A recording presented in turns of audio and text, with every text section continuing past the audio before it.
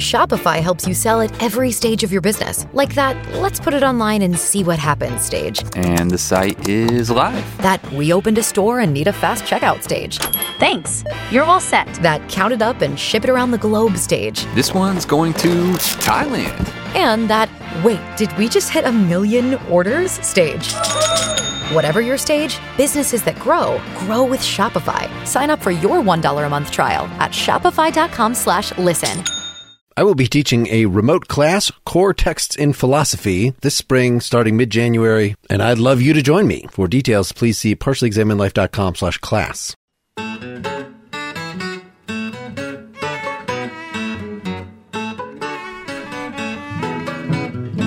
This is Pretty Much Pop, a culture podcast. Today, without a human celebrity guest that might make us relatable. Today, we consider the Muppets, from their inception through their recent offerings, created long after most of the original participants have died or retired. I'm Mark Lintonmeyer here doing a sort of generic Jim Henson, monsterish voice, maybe a Rolf the Dog, something in that neighborhood. I'm Al Baker, and I can only think of one song about rainbows and what's on the other side. I'm Sarah Lynn Bruck, and I still don't know why Grover never got his own movie. My name is Lawrence Ware, and I legitimately think that Muppets Take Manhattan is a very, very great film. All right.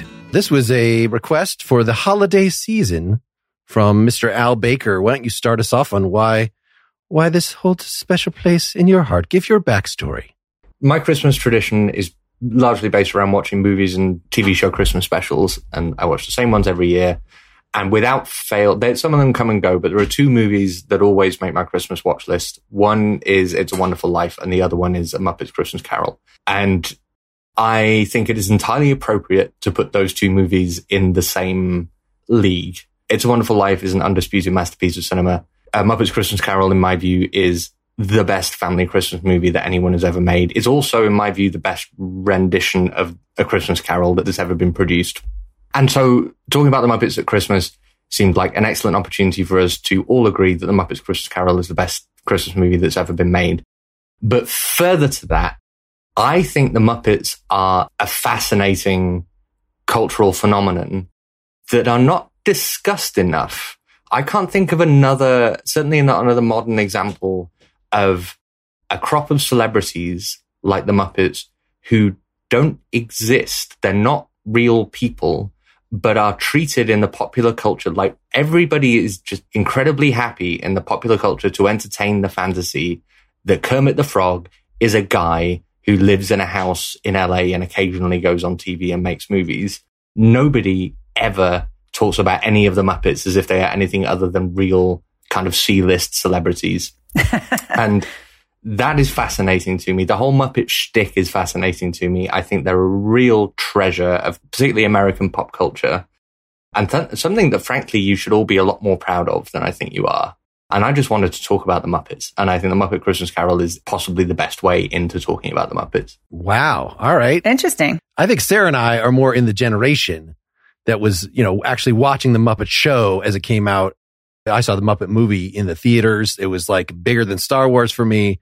Josh and I watched the Muppet movie last night, and we sang along to all the songs. It was actually amazing how many songs, bangers, are in that one movie that still are great today, still play so well today. We were arguing whether or not that movie is actually a musical or not. Sure, it's a musical. Sure, yeah. Why not? I mean, insofar as movie musicals, lots of Disney movie musicals had like 3 songs. And is it a musical? Well, but it's like, yeah, I grew up on the Muppets. We watched the Muppet Show. Al, you sent over suggested the one episode with Liza Minnelli. Liza Minnelli, thank you. But of course, as soon as I clicked on it, I was like, oh, I'm watching the Madeline Kahn episode. Oh, I'm watching, the Steve Martin episode. And I went through all of these, and I could not believe how many people were absolutely clawing their way into this show. It was so popular. I think it kind of went over my head a little bit, like how popular it was with adults growing up. But it is just as enjoyable for me to watch it now as, a 52-year-old as it was as a, 6-year-old. Wow. Lawrence, what's your backstory here? Okay, I need to address a few things. First of all, It's a Wonderful Life is a very good movie. I don't know that it's great. I don't love that movie. It feels a little bit overlong. I think it's overhyped. So get out of here with that. 2, Muppet Christmas Carol, solid Christmas Carol. Nowhere near the best Christmas Carol adaptation ever made. I would put Scrooged from 1988 starring Bill Murray above that. And I would put A Christmas Carol from 1938 directed by Edward L. Marin, I think his name was, above that. So get out of here with all these overarching proclamations that are absolutely wrong. Come on, dog. I'm a film critic. Don't make me do this. Don't make me have this fight with you. Now, I love the Muppets a great deal. I love the Muppets. I love Sesame Street. I love that whole oeuvre of puppets simultaneously living side by side in this alternate universe where it's perfectly normal to walk down the street and see a puppet living in the trash. And no one says anything, and no one calls the police, and no one calls the CIA and like, what is going on? How are there animated things living? I love that universe. I love the good feelings and all that kind of stuff. Were you Fraggle generation, or were you Muppet Babies generation, or what was your childhood? I was Fraggle generation. Oh, yeah. I did not like Fraggle Rock, though, but I was of that generation. To be honest, the only things that really worked for me was the Muppets and Sesame Street. That's about it. Sesame Street, by far, really had a major part of my childhood.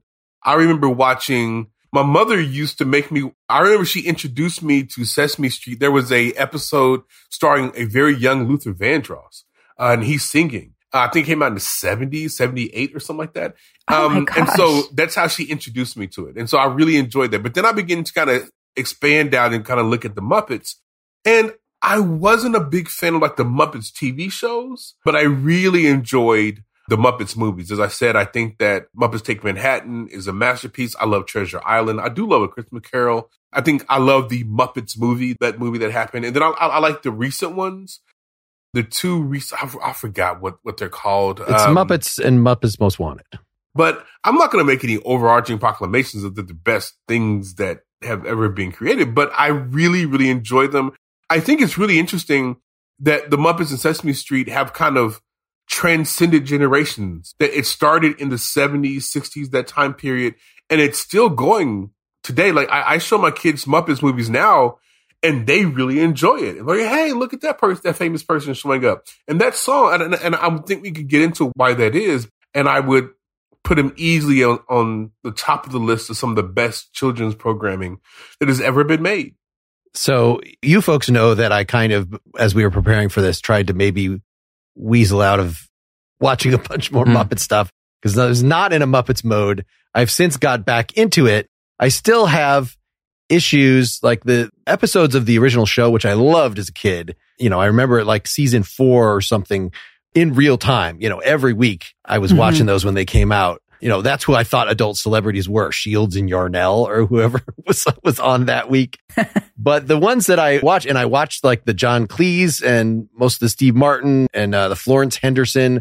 I very seldom even like smiled during those. Like the humor was so dated to me. By the time I got to like rewatching the original Muppet movie, like that is just so burned on my brain from seeing it repeatedly as a child that it's just pure nostalgia. And I agree that those Paul Williams songs are right on. And I'm glad because I had only seen Muppets Christmas Carol once. And as, I don't know, a teen or something and wasn't particularly impressed. It was all right, whatever. But watching it again this time, yeah, I think it was really well balanced and a well-crafted thing. It's exactly the same team that made the Muppet movie, except for, of course, you know, Jim Henson. And Richard Hunt, but, you know, two of the players, but the same writer, Jerry Jewell, Paul Williams still doing all the music. He came back. Yeah. And the fact that it is Michael Caine doing it totally straight, I think just as good as Patrick Stewart or any of the other, Albert Finney, any of the other. Amazing. Did you see that quote? It was a wonderful portrayal, wonderful acting. And the casting of the Muppets into their roles in A Christmas Carol is just perfect. There was never a better Bob Cratchit than, and like Sam the Eagle as the schoolmaster and everything. It's just, oh, and Fozzie Bear as Mr. Fozzie Bear. It just all lines up so perfectly. And Gonzo. As Charles Dickens. As Charles Dickens. Perfect. Yeah, that was the sort of comic through line, and they balanced it pretty well. And I like the fact that Muppets were not the ghosts, or the ghosts were puppets, but they weren't like, maybe they were puppets from the Henson's 80s post. Like, I don't know if they were original to this special or, had existed in some form, but they were not familiar, and they were trying to, make use of the effects of the time. So Mickey's Christmas Carol is much more often played in our house. My wife's grew up watching that thing, where I think probably there have been other shows, Mr. Magoo or whatever, different versions of this where they stick all their characters in. And so not having Fozzie be the ghost of Christmas present or something like, okay, we're going to actually tread a line here between the familiar stuff of the Muppets joking around, but like we're going to kind of take it seriously as at least an effects laden version of the thing. I think they did that too. I read somewhere maybe on the Wikipedia page that they had originally thought about bringing in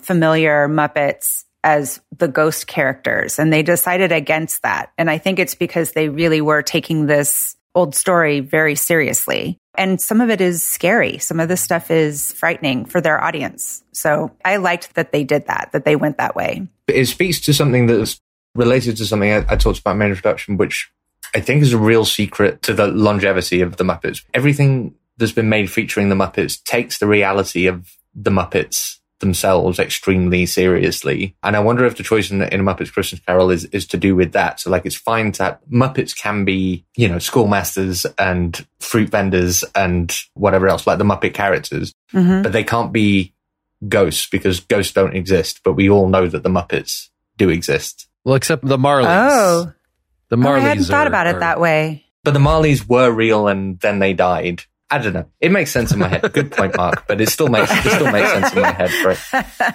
That's interesting. I do want to have a conversation really quickly. We don't have to go deep into this about just why the Christmas Carol is so beloved, why it's like been adapted so many times, and why it works for kids, because it shouldn't.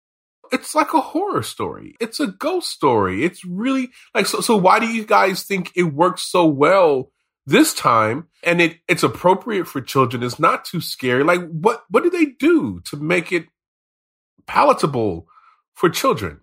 One thing is that we should really talk about the fact that it's very well known, right? But we should really talk about the fact that A Christmas Carol provides the cultural blueprint for what we all think that Christmas is. So the fact that it's snowing, the fact that it's basically a Victorian London is the core traditional Christmas setting. The fact that it involves the moral lesson of Christmas has to do with learning to get rid of your selflessness and embrace being giving. All of this stuff is completely the invention of Charles Dickens, but it has become the way that we think about Christmas in Britain and the United States, at least. And the fact that A Christmas Carol has lasted as long as it has and been as influential as it has surely has something to do with the fact that it is just the purest expression of the Christmas spirit, because it's what our idea of the Christmas spirit is ultimately based on. Mm-hmm. But there's also the fact that it is just a cracking fairy story. It's really Charles good Dickens story. knew what he was doing. It gives people permission to have a good time. This is the one time of year when you can spend a lot of money, you can treat your friends, you can treat yourself, and that's something that I think as a kid is incredibly appealing. It is okay to spoil yourself and to spoil others during this time of year. And being stingy and cheap like Scrooge is a bad thing. That's something that would have absolutely resonated for me as a kid. It's a bad thing, but as far as kids go, it might be the most forgivable of sins. Like, all you have to do is just not do that anymore. It's not like you've been, I'm a torturer, and then the ghosts come, I'm not going to torture anymore. That doesn't undo the torture you've done. That you did. Yeah, exactly. Right. So maybe being a liar, you could just like, come clean and everybody forgives you. But even that, like, have you been living a lie? Like, so. Whoa, here we go. The Lifetime version of the Christmas Carol. Let's go. But it would be interesting to see the long-term effects that you're going to save Bob Cratchit's boy now. But what about all the other boys that you let die in the past through your stingy behavior? All the people that you evicted and, their relatives are not going to forgive you or whatever. That does not come out in the story. You can actually completely turn things around. You can. Yeah. Except you might have a lot of credit card debt come January. So Mark's out here shitting on the Christmas Carol and saying that it's morally complex. And I don't know. I'm going to push back, man. I like being stingy. I like my money. You know, I don't want to, like, when my kids come to me and it's like, yo, give me a PS5. Like, save up your fucking money and buy your own PS5. Like, why am I buying this for you? Like, I'll buy you a game. I'm not going to buy you a $500 gaming system. I don't know. I think that Christmas is a good time to spend a little bit more money than you normally do, but, you know, within limits. It is permission. So I've been reading a little bit about whether or not this story is a capitalist story or an anti-capitalist story. What do you guys think? Interesting. It's a liberal story. The moral of the story is if only rich people made more morally generous decisions, everything would be fine. Oh, yeah. I think that Al's hit it. To frame it as capitalist versus anti-capitalist, like, it doesn't say that the people marched on Scrooge and, like, upturn the social system. That's not what the story says. The story just says, yo, you can keep your money, just like be a little bit more generous. I think Al's got it right. I think he's got it right there he hit the nail on the head there. So the version where he is visited by the ghosts and joins a commune and gives away all of his wealth and says to that's not the version. That's not the version we got. All the rats, you now own the store. Please, you know, but here's some bylaws you have to obey to make sure you do not become corrupt in the way that I did. But I do think, so getting back to the Muppets, I do think that the Muppets' ability to tell a variety of stories, like there are wide ranging kind of stories that they're telling, but do it within like the Muppet world and with a Muppet humor. I think that's absolutely brilliant. I do not think that they get enough credit. I think Al is right. They don't get enough credit for how clever they are and how ingenious they are to create this world, to populate it with memorable characters. Fun is happening, songs are happening, but they tell really good stories. You know, there are a few Muppet movies that are, you know, hit or miss, but overarching, they're hitting more often than they're missing. Like those are really, really good, solid, written, told movies. Like the direction is good. Cinematography, it's whatever. But the writing is good. The acting is oftentimes a little over the top and cheesy, but good. The voice acting is amazing. Mm-hmm. Yes, I feel like there's more emoting from these puppets than in some live actors in movies that I've seen recently is amazing. I think that the artistry is just amazing. These puppeteers are incredible artists. Did you read that Michael Caine quote where he said, "I'm going to play this movie like I'm working with the Royal Shakespeare Company. I will never wink. I will never do anything Muppety. I'm going to play Scrooge as if it is utterly dramatic role and there are no puppets around me." And and that's the reason why it works. That is exactly the reason why it works. Yeah. And Tim Curry paid attention clearly because he did exactly the same thing in Muppet Treasure Island, which is equally brilliant for the same reasons. When they were creating the Muppets, were they thinking about like archetypes? Because these characters are so indelible. Like there are certain people that I know who are like Miss Piggy. There are certain people who I know who are like Kermit. Like there's like a through line between human personality and like what the Muppets represent. And I think that's absolutely brilliant. And that's part of the reason why it works so well.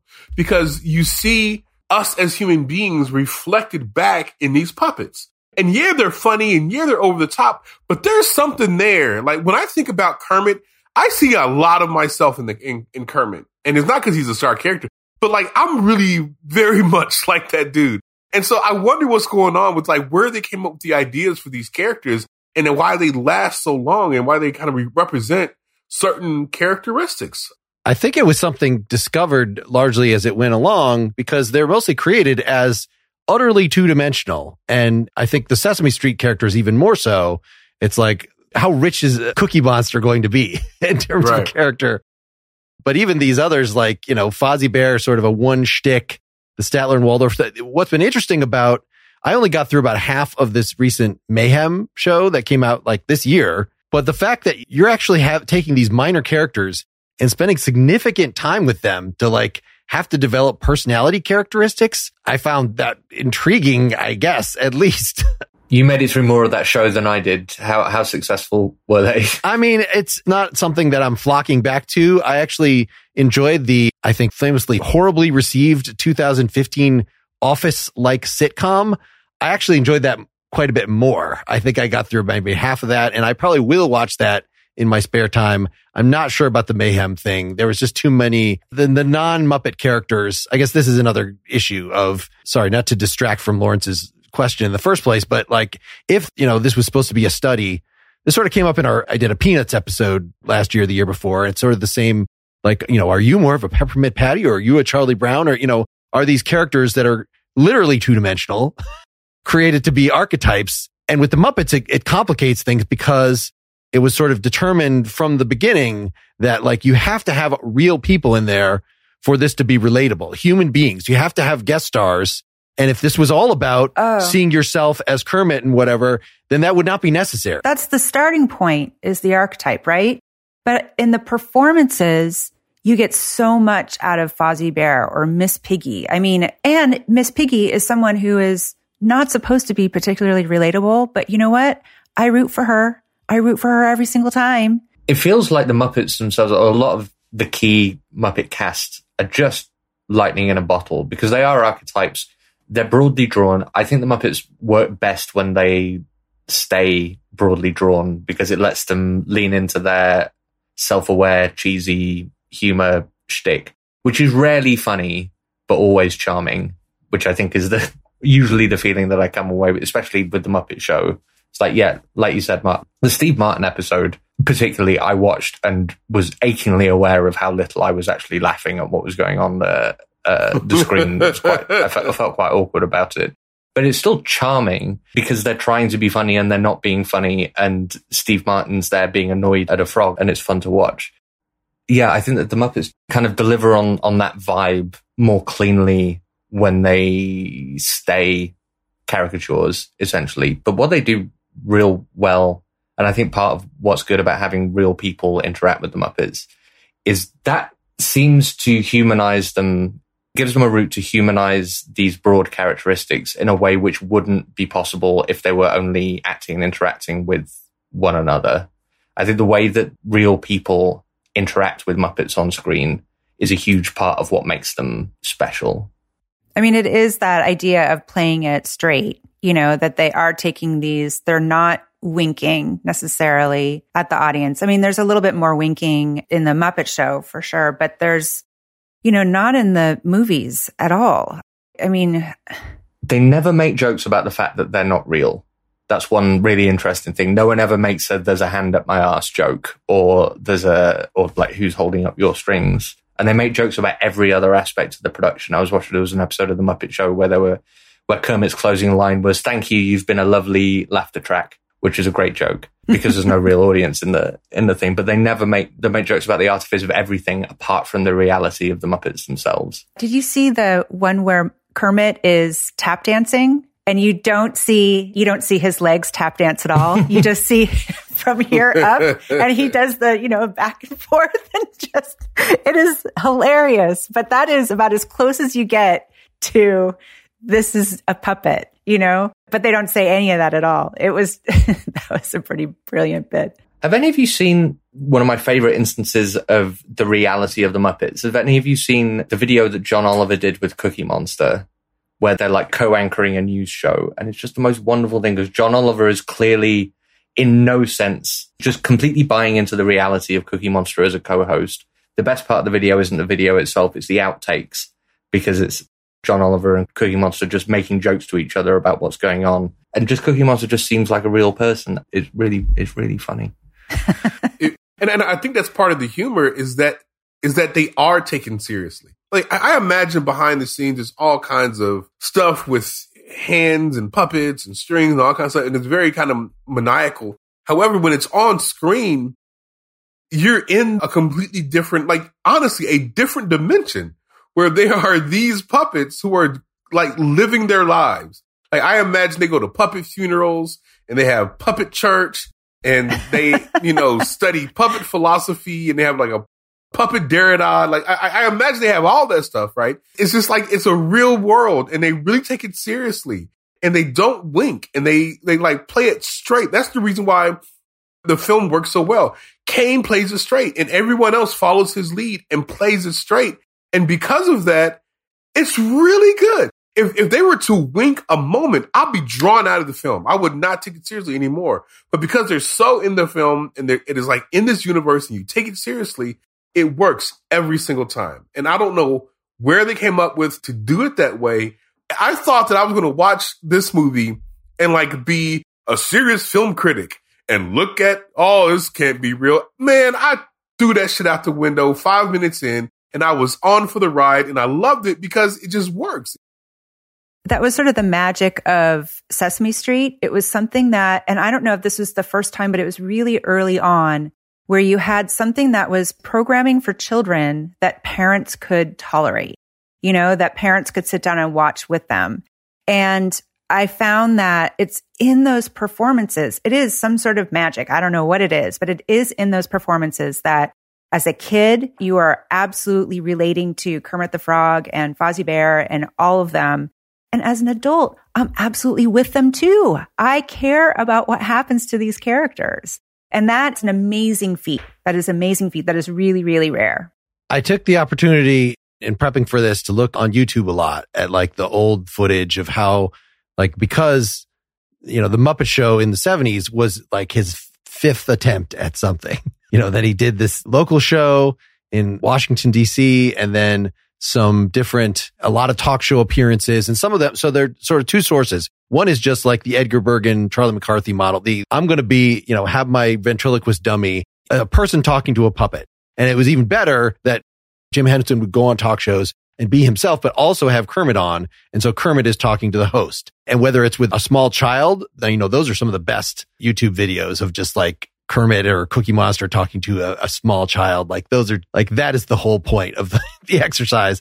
But the other thing of these old talk shows appearances were a lot of them didn't even have lines. He did this thing with his wife, Jim Henson.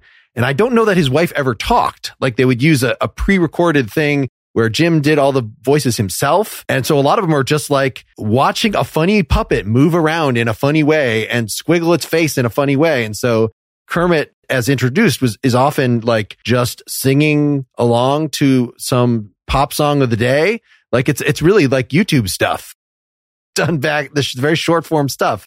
And so I think it's very much like why he is on the map, got on the map. You know, he was not the writer. He was not Jerry Jewell that wrote these screenplays. He was not the head writer on his own show. Was just like cool looking puppets that are very expressive and you can squish your hand around and make them have different, and that are just charming in themselves. And like, so what can you do with that? And then the evolution of like these distinct characters that could live on beyond that initial puppeteer. That's like sort of something they found, I feel like, as they were going. It feels like Jim Henson has a rare quality about him that probably provided a lot of creative direction for the Muppets, as well as having the initial character designs for the Muppets themselves. He reminds me a lot of Mr. Rogers, and it's not surprising because they're both children's TV luminaries.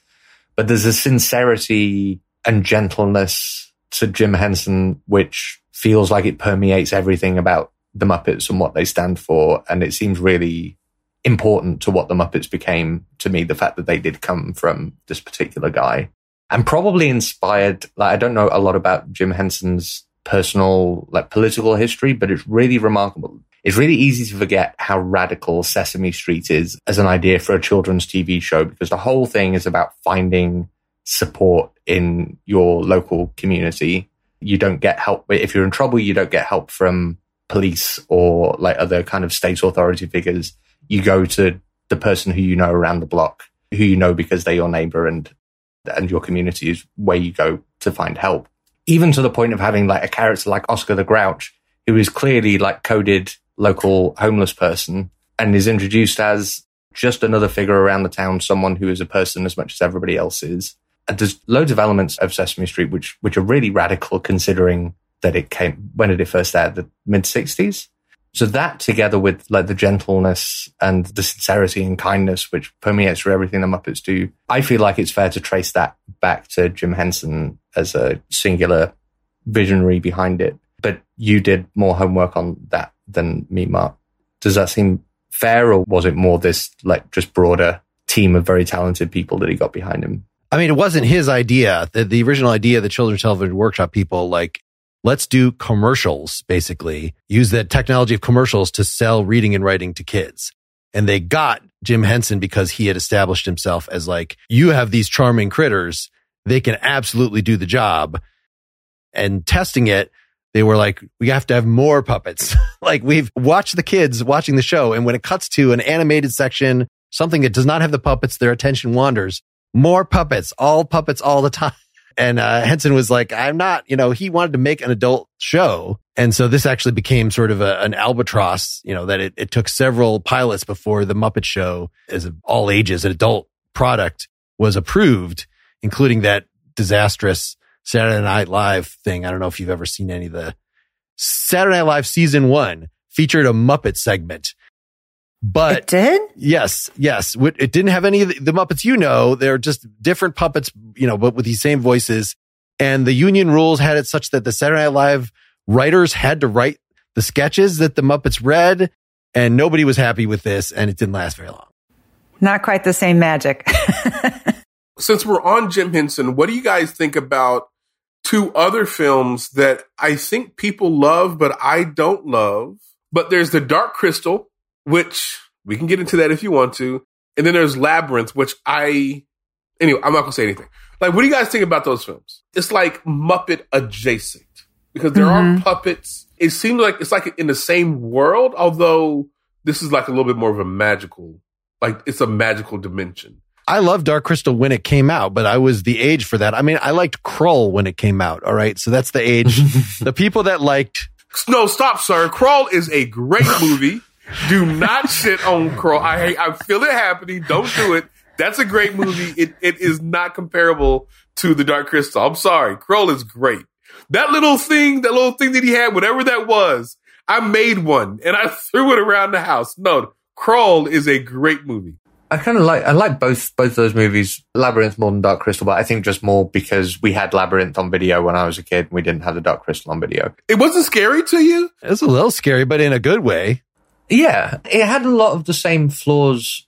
Lots of the Muppet movies have flaws. Labyrinth, I think, is flawed in the way that late 80s, early 90s family fantasy movies tended to be flawed, which is that the plot's maybe a little bit confusing, is maybe not really clear what the stakes are or who's doing what. It is very labyrinthian, that story. It really is. Like, there's a lot of very special stuff with David Bowie singing to puppets, and you wouldn't trade that for the world. How about we just get a video and not a movie? Like just a video with David Bowie, because that's like something David Bowie would have done. Like just a video with David Bowie singing to the Muppets, because that is by far the best part of that movie is him singing. But everything else, man, I can leave that. The Dark Crystal is lesser to me because it doesn't have David Bowie sing. Those 2 movies didn't really resonate for me. I don't know why. Because you were young and you had a sharp film critic within you that was burgeoning, and that's the reason why it didn't resonate with you. Yeah, that sounds accurate. Did you just do a Muppet movie? I'm trying to do this. That's what sticks with me is the Skeksis, the evil Skeksis. Yeah. Their voices. And their that's things. right. That's right. Like I reference that on a regular basis. and nobody knows what you're talking about except older people. The kids are like, "What the hell is he up to?" You got it. I'm sadly older. I don't know how that happened. What did you guys think of the new Muppet movie? Well, the 2015 one. There's been one. The Jason Segel one? I really enjoyed it. I loved it. Yeah, me too. Yeah, I like that one too. It's a fan's love letter to the thing. And the music in that is really good. Like the songs are really catchy. The songs that he sings. Yeah, I thought it was super fun. The score for that. Right? The guy from Flight of the Conchords and What We Do in the Shadows. Oh, well, that makes sense then. Why it is so catchy? The stories or whatever, but the songs are really like stand out. And Amy Adams is really kind of affecting and catchy, and she plays well off of Jason Segel, who's affecting and catchy. And then there's their rendition of Phenomena at the very end is really good. Like I enjoyed it quite a bit. Yeah, it was cute. Now, when I rewatch that, I fast forward the story parts and get to the songs. But did anybody watch Emmett Otter's Jug Band Christmas? Nope. Yes, for the first time in my life, I didn't know anything about it. It was so beautiful. That's such a lovely thing. Wait a minute. It is beautiful. Wait. What is this? What's this again? So this was a made for HBO thing between, because they couldn't sell it anywhere else. Came out between in 77. Yeah, between like seasons 1 and 2 of The Muppet Show. 1977 on HBO. Yeah. And Apparently that before, existed. Broadcasted between Emmanuel and a boxing match. Wasn't that all they showed? It was a television special, and we had that taped, and so I know where all the commercial breaks are because so we had that on Betamax tapes. So I am totally aging myself. Holy crap! But we had that on Betamax tape. I have not heard of Betamax in years. We wore that tape out. That was one of our favorite. We watched that in the summer. Like, we love that movie, or that it wasn't even a movie. It was less than an hour. That was absolutely something that I grew up with, and our entire family loved it. And I found the book that it was based on. It was just like a short little children's book that it was based on, and like in the 90s or something. I found it and I gave it to my mom. But I love that. We rewatched it, and I watched it with my daughter, and I was surprised at how well it still held up. I mean, it's definitely corny, but good songs. Great songs. Puppetry is they were just showing off there. I just felt like Jim Henson was just showing off. I'm still getting over the fact that Al just mentioned Emmanuel, a very important figure in my young development. And I have not thought of Emmanuel for, was it like 3 or 4 movies or something like that? I haven't thought of her by now. I haven't thought of her in many years. Thank you, Al, for taking me back to that formative time in my young adulthood. One of my nephews, that's just something that they would, I feel like both of my kids had something that we would show them that they would like get fixated on. So for my daughter, it was Frosty.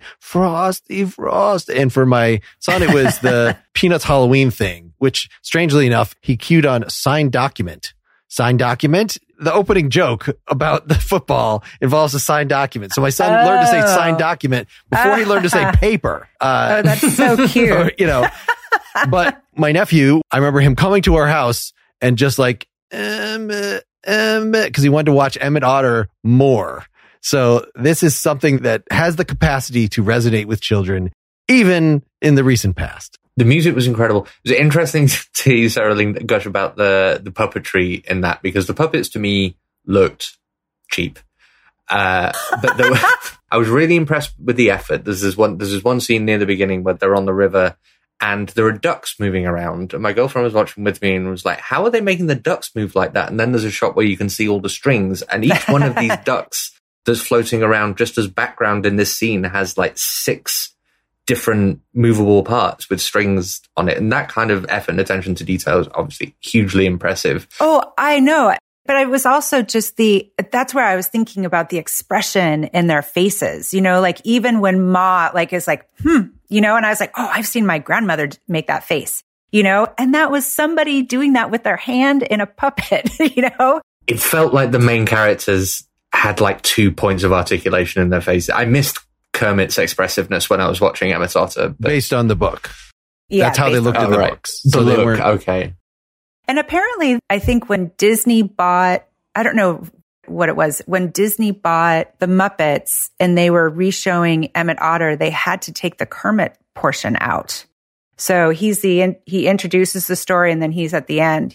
He rides his bike. He does that show off, he riding his bike thing, and he falls off at the beginning, and then he gets mugged by the River Bottom Nightmare Band. Which is that's a great way to begin that story. This is what I thought rock and roll was. That rock and roll was people who are not positive additions to society.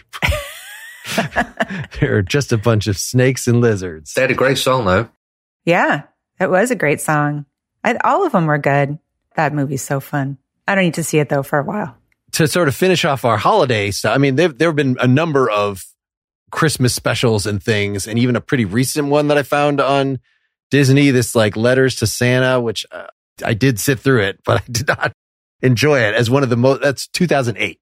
It's not that recent. And some other things from the 80s that I was looking at on YouTube, but the John Denver things. So one of the things, people my age, we would get like the LPs So I had the Muppet Show LP and the Muppet Christmas LP with John Denver. So I listened to these things, and it did make me think, because in revisiting this stuff as an adult, we're listening to Christmas songs. Let me pull up a Muppet Christmas song. But is there a point just to hear someone singing in this voice? No, there's really not. Unless it goes with a piece of felt.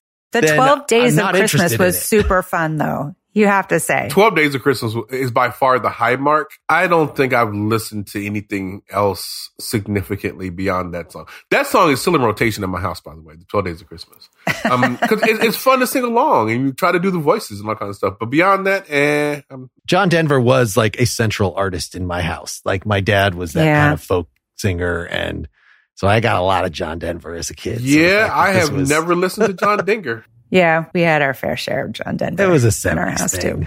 Nah. I was into Temptations. Those long locks, that perfect 70s hair. He had one big song in the 80s, this "Don't Close Your Eyes Tonight," which is an overtly sex John Denver thing. And that just disgusted me, because John Denver is not about sex. He's a children's entertainment. And grandma's feather bed. I bet John Denver got down back in the day, though. Oh, yeah. I bet he got down. So much cocaine that he lost the middle of his nose. At least that's one of the urban legends. He died because he made a plane out of balsa wood himself, and he flew. I'm sure it was not out of balsa wood, but again, this is what the urban legends do to it. But I want to go to space. I want to fly. And so he built a plane himself and crashed in it. And that was the end of John Denver. So yeah, I think he crashed it a few times though before he did himself in. Not like you weren't warned. Wait a minute, he crashed multiple times and kept flying that damn plane? Oh my gosh. Well, because they had to take away his pilot license, I think, for a while because he drank too much. Oh, but they gave it back to him. So he was doing cocaine. I don't know that they did, actually. If you build it yourself, you don't need a license. But he can't make songs about sex, though. Wait, but I want to know, Mark, you asked in the notes, if you were a Muppet, which Muppet would you be? Excellent closing. Yeah, question. we've heard from Lawrence that you were the Kermit. I am definitely Kermit. No one gets to be Kermit. Okay, Kermit's off the table. Okay, I'm coming back. Give me a second. Kermit's off the table. Keep going. Y'all go first. Kermit is basically the Charlie Brown of the ensemble. You guys are looking at me and saying you can't be this. You are not allowed. How dare you? Just go. I'll give you another answer. Okay, I'll go first. I thought about this a little bit. I've always considered myself a little bit of a Janice, just a smidge, because I'm California girl. But I think I'm kind of a mix between Janice and Scooter. I think I'm a combination. You really nailed that. Thank you, Al. That's incredibly accurate. Wow. All right, follow that up, boys. Go ahead, Al. Yeah, I always felt a close affinity with Dr. Bunsen. I think I relate very deeply with his level of anxiety. I often feel like people I'm with, either socially or professionally, impact upon me the way Beaker does on Bunsen. So I feel very close affinity to Dr. Bunsen. All right. I would like to say something more fun. I want to be a Grover. I want to be a great Gonzo, but I'm a Dr. Bunsen, and I have to live with that. If not Sam the Eagle. No one wants to be Sam the Eagle. No one wants to be Sam the Eagle. Well, yeah, no one wants to be, what's his name? Link Hogthrob. Oh, it would have been better to say I'm both Statler and Waldorf. Oh, that would be a good one. Actually, that would have been a funny like thing to say. Lawrence. All right, who's next?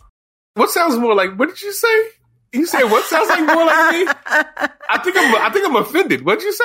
No. I was going to say Statler and Waldorf.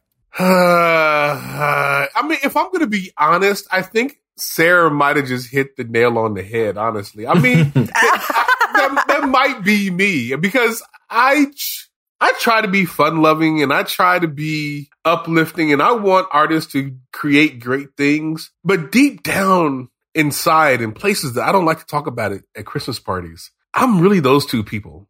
And you're going to keep going to the show, even though you're going to shit on it every single time. I'm not going to shit on it, but I'm definitely going to be like, that could have been better. Barbie overrated. Like, that's not the best Christmas Carol. Is Scrooged. I have that in me, and I don't want to be that guy, but I am that guy. You know what, Sarah? Damn it. I think you should think of a Statler and Waldorf-esque joke for everything that we review on the show. The movie is overrated, or God damn it, I hated their hair. How'd you like that Barbie movie?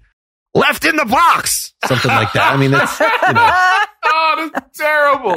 Oh my gosh, we need to wrap That this is up. terrible.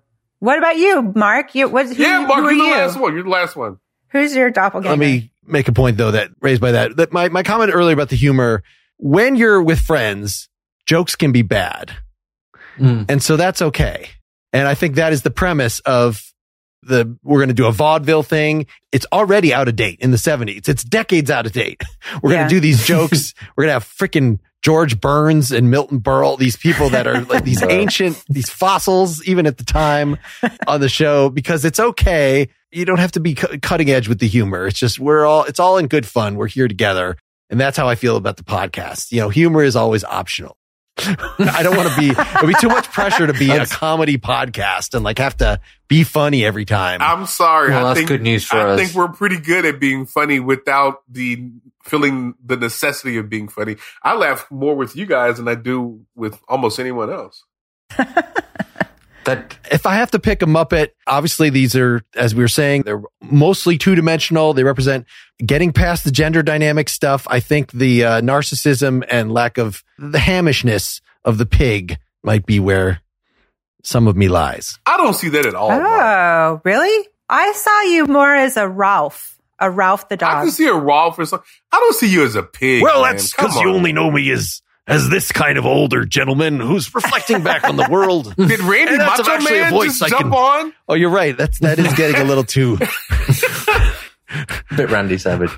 Rolf will kick your ass. No, I mean, it's not that different. Well, thanks everybody for coming on the show. I've really appreciated everybody coming here. Thanks very much. Merry Christmas. Merry Christmas. See, all voices go into... That's better. That's a better voice. That's a better voice. Merry Christmas, yeah. Get more Pretty Much Pop at prettymuchpop.com. Get bonus content for every episode at patreon.com/prettymuchpop. Pretty Much Pop is part of the Partially Examined Life Podcast Network, and it's also presented by openculture.com.